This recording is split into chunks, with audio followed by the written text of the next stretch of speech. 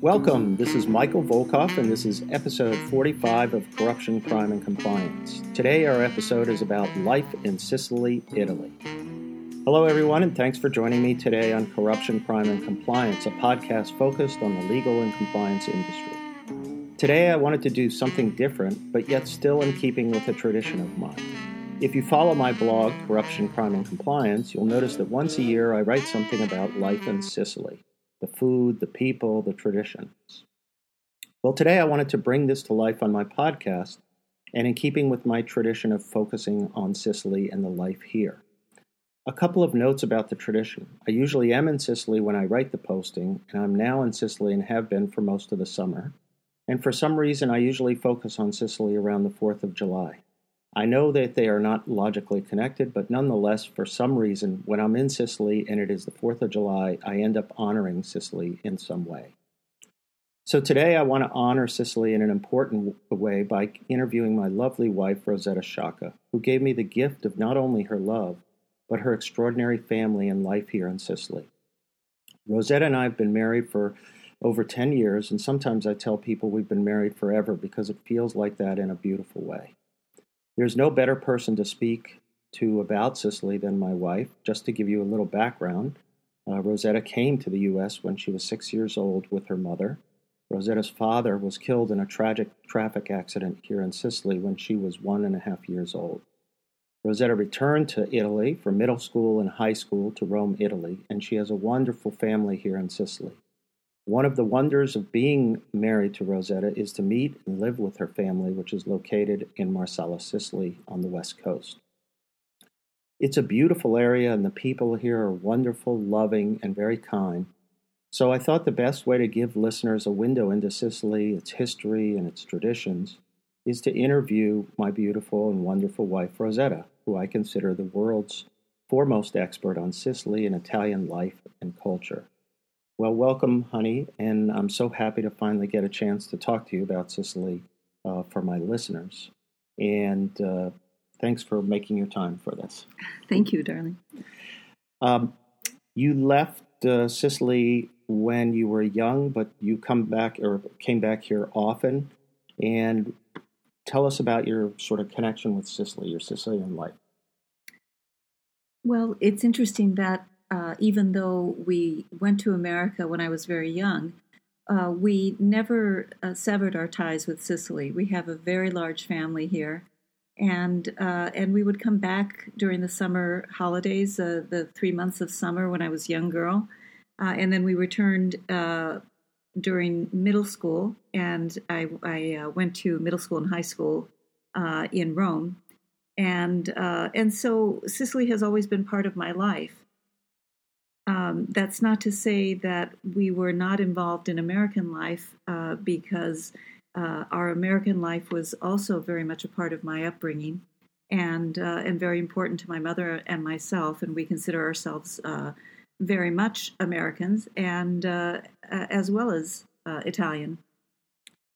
So we always hear, and I hate to bring this up right in the beginning, but about Sicilian food and the traditions and the meals and the table and the time together with your family. What is that in the Sicilian culture? Can you describe that? Family meals are the heart of Sicilian life, and I would say of Italian life, but especially in the South. No matter where you are, no matter what you're doing, everyone pauses at lunchtime, which usually is about 1 o'clock. Where the noonday meal, the main meal of the day, begins, and everyone comes home, and everyone partakes of a beautiful meal. We sit around the table, we talk. We then usually rest a little bit, and then at 4 o'clock, everyone gets ready to go out and face the world again. And in terms of the cooking and the cuisine, I learned a whole new set of cuisine. It's not like spaghetti and meatballs and other things like that, and we always joke about that. But what is it about the Sicilian cuisine that's so unique and so tasty, I'd like to say? Hollywood has done a great disservice to Sicilian cuisine by depicting it as basically red sauce, meatballs, and big fancy desserts. Well, the big fancy dessert part is maybe correct. Sicily does not have a singular culinary tradition. Sicily is influenced by the cultures that occupied the island over the centuries, and beginning in the Middle Ages, and even before, at the time of the Romans and the Greeks. But the influences that are most strongly felt are those of the Saracens, North African kings and cultures that occupied Sicily in the early Middle Ages. Also, the Normans, the Spanish, and later on, even the British in more recent times. The strongest influence comes from the Saracens, and although their reign in Sicily was less than 100 years, their influence is felt widely and broadly in the culture, in Sicilian culture. You may have heard of couscous. Well, couscous is prepared a little differently in Sicily, while the Sicilian take on couscous is made with fish and all of our beautiful seafood that's available here. One of the interesting things that I remember learning was that the great citrus products that we have in Sicily, the best oranges, lemons, all of that, came from where? Came from Northern Africa? That's exactly right. Those were all gifts from our Arab ancestors. They came from North Africa. They brought citrus. They brought oranges. They brought ice cream, believe it or not. And it was so popular that the Norman aristocracy brought it back to France. They brought technologies for cultivating wheat and crops. They also were responsible for making canals that lead into the city so that commerce could take place. It was a very, very important part of Sicilian history, that particular period of Arab domination. So I have to take one moment because couscous here is such an incredible dish. It's the couscous grain that then is infused with parts of fish, some very fancy shrimp, and then there's a broth that is put on it. What is the broth made of? It's so delicious. The broth is a bouillabaisse. It's a fish broth, and of course, the fish here in Sicily is absolutely unparalleled in my opinion. It's brought to the table in some cases less than an hour after it's been fished, so you know it's very, very fresh. The couscous grain is wheat. It's a type of wheat that's been ground in a certain way. And it's important to know that Sicily, at the time of the Romans, was considered part of the wheat belt of the wheat basket, I suppose is the term, right, for Italy, along with Puglia and other areas of southern Italy. And it's interesting because even in your description of the food, you've mentioned so many different cultures, and one of the things that's incredible about Sicily, at least from my standpoint, is that you can see evidence of different culture. You've taken me to, for example, Greek temples. You've shown me churches that were built with Norman influence or architecture. Is that something that's throughout Sicily, just the multicultural kind of influences from its history? Yes. I suppose if you're talking about melting pots, I would say Sicily is the original melting pot, where all cultures come together. But they're not lost. They're maintained. They're even though we may have lost track of where the origins lie, but they're very much part of our daily life. I just want to mention something going back to the food, and that is there is a notion out there that Sicilian food and southern Italian food is what people term cucina povera, which means poor kitchen, a poor man's food, and that's why it's delicious, because we incorporate tomatoes and garlic and things that you find easily in a garden, and that it's just very clean food without without a lot of preparation. You actually taste the ingredients, and that is certainly true. There is an aspect of Sicilian cuisine and Southern Italian cuisine that has to do with that, but that isn't the whole story for Sicily. The other side of Sicilian cuisine is what we term cucina baronale, baronial cuisine. And that is the influence that was brought by these many illustrious courts that came to conquerors, who brought their courts to Sicily, who brought their chefs, and who began to explore the ingredients that we had in Sicily and incorporate them in their own cuisine. So, for example, the Normans, the Spanish, the Court of the Two Sicilies, all of these brought their own traces, left their own traces in our food, in our culture, broader culture. They in turn trained Sicilian chefs to work in their courts. These chefs became very important personalities. They were the superstars of their day. They were called Monzu chefs. And these chefs often traveled back with the aristocracy to their own country, to France, to Spain, came back here, had incorporated their cuisine, and gave these invading countries techniques and ideas and foods that they would not normally have had access to. Well, let me switch just now to besides food, one of my favorite topics, and that is that I find the Sicilian people to be incredibly warm, loving, and generous. And I always say that if you're honest and open and loving with them, they usually respond in kind. And I mean, what is it about the Sicilian people that makes them so warm, besides the good food, the good climate, and the beautiful countryside? But there's something unique to me about that. It's true that Sicilians are very warm and very loving people. I'm actually almost surprised by that, because after centuries of domination and occupation by foreign powers, I would think that there would be a tendency to be wary of outsiders.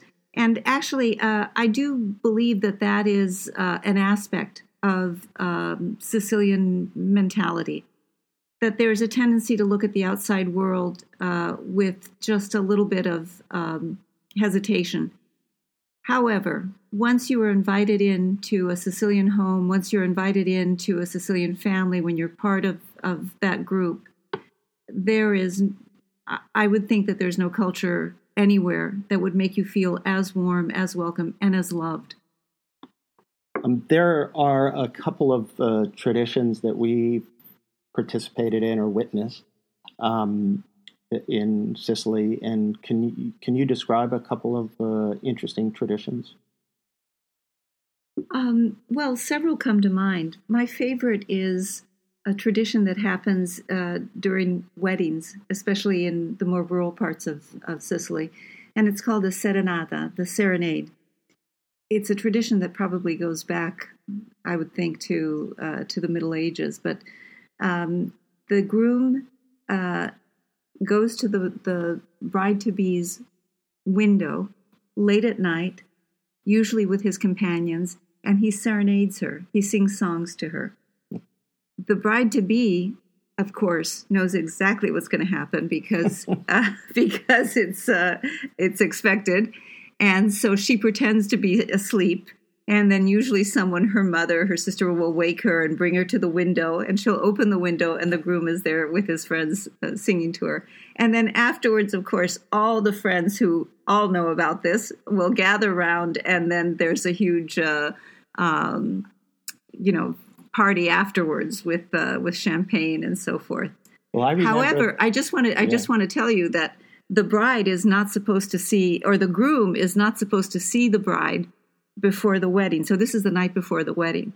So either he's blindfolded or the bride is behind the shutters. Yes. Yeah. Well, I remember this because it also turns into everybody starts dancing, they're singing, and then it's followed, of course, by another meal. Of course. Yeah, afterwards. And this is late at night in the midnight hours. And it's a truly beautiful, the songs are terrific and everybody dances. And it's just a wonderful sort of tradition. Another tradition that comes to mind are the processions. And Sicilians have processions for just about everything. So there are the most famous ones are around the big holidays like Easter, Christmas.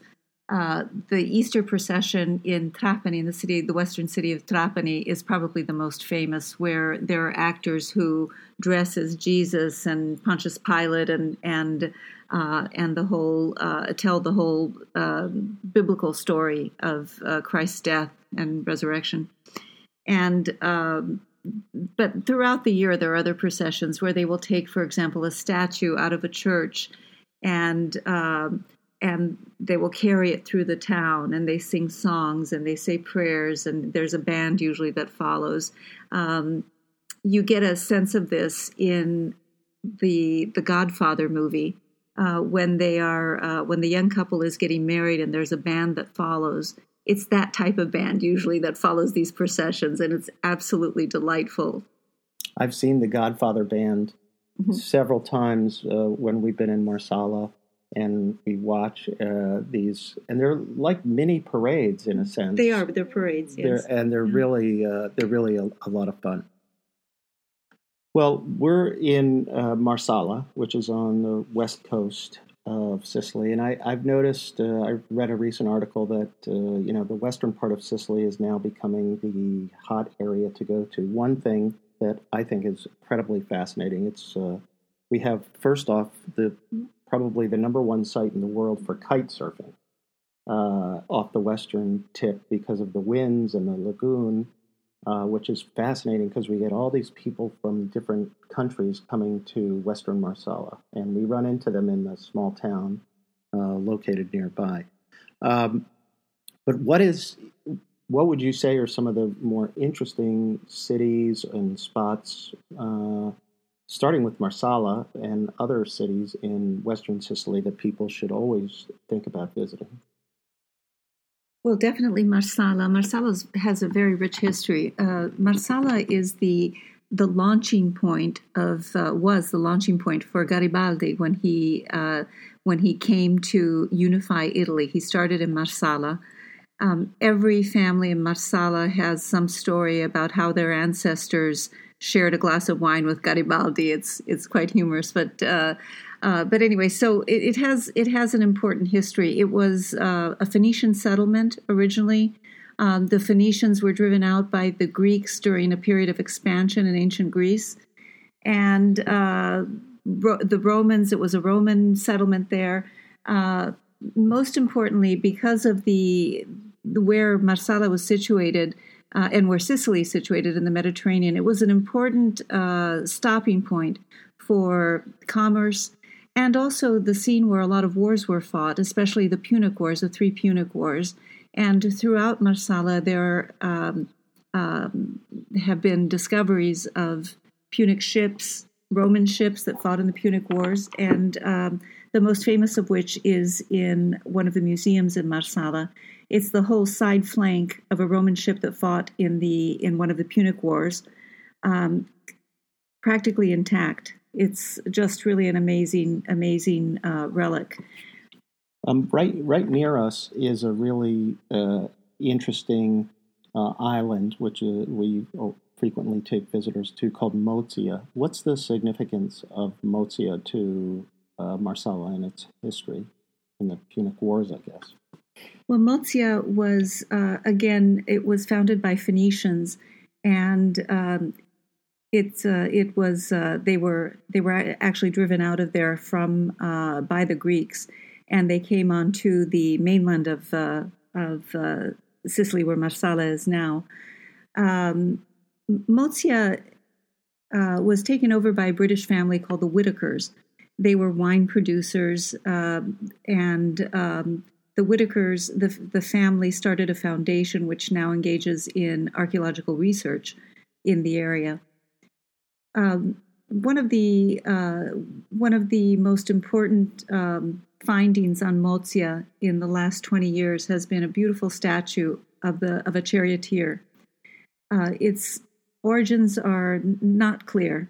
It's not clear if it was Greek or if it was Phoenician or Phoenician period, commissioned by Greeks or commissioned by Phoenicians in Greece. But it is an absolutely beautiful statue and very unusual. The statue has made its way around the world. I remember seeing it a few years back at the Getty in Los Angeles. So Mozia is definitely an area to visit. It's a 5-minute ferry ride. Mozia is situated in a lagoon. In fact, the whole of Marsala is situated in a lagoon.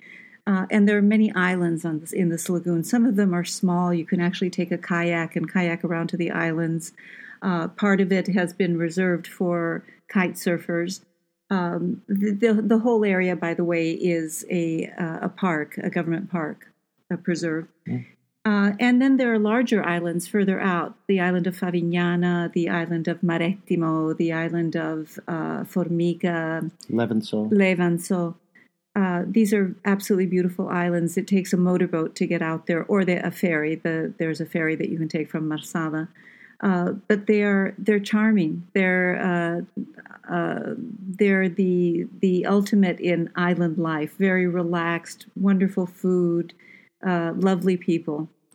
What about nearby is, and this is where your mom is from, or from Trapani. Mm-hmm. And what's obviously Trapani is a bigger port town, but there's also sites there to see as well, right?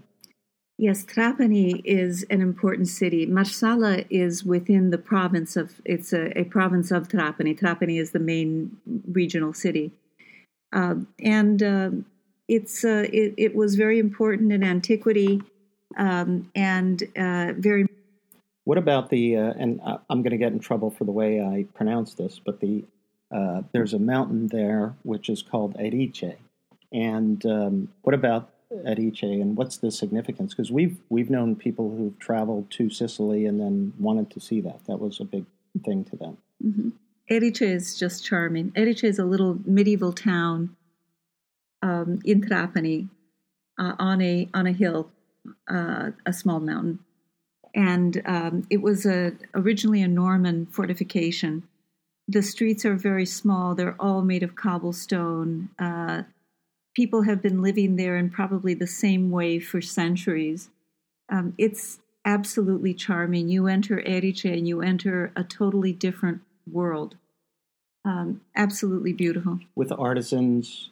I always remember all the people. Yes. Yeah. There's a woman there who's been making rugs for years. There are certain crafts that are typical to Erice. One is these rugs that they make. It's a specific type of rug, and they make them on looms utilizing pieces of cloth.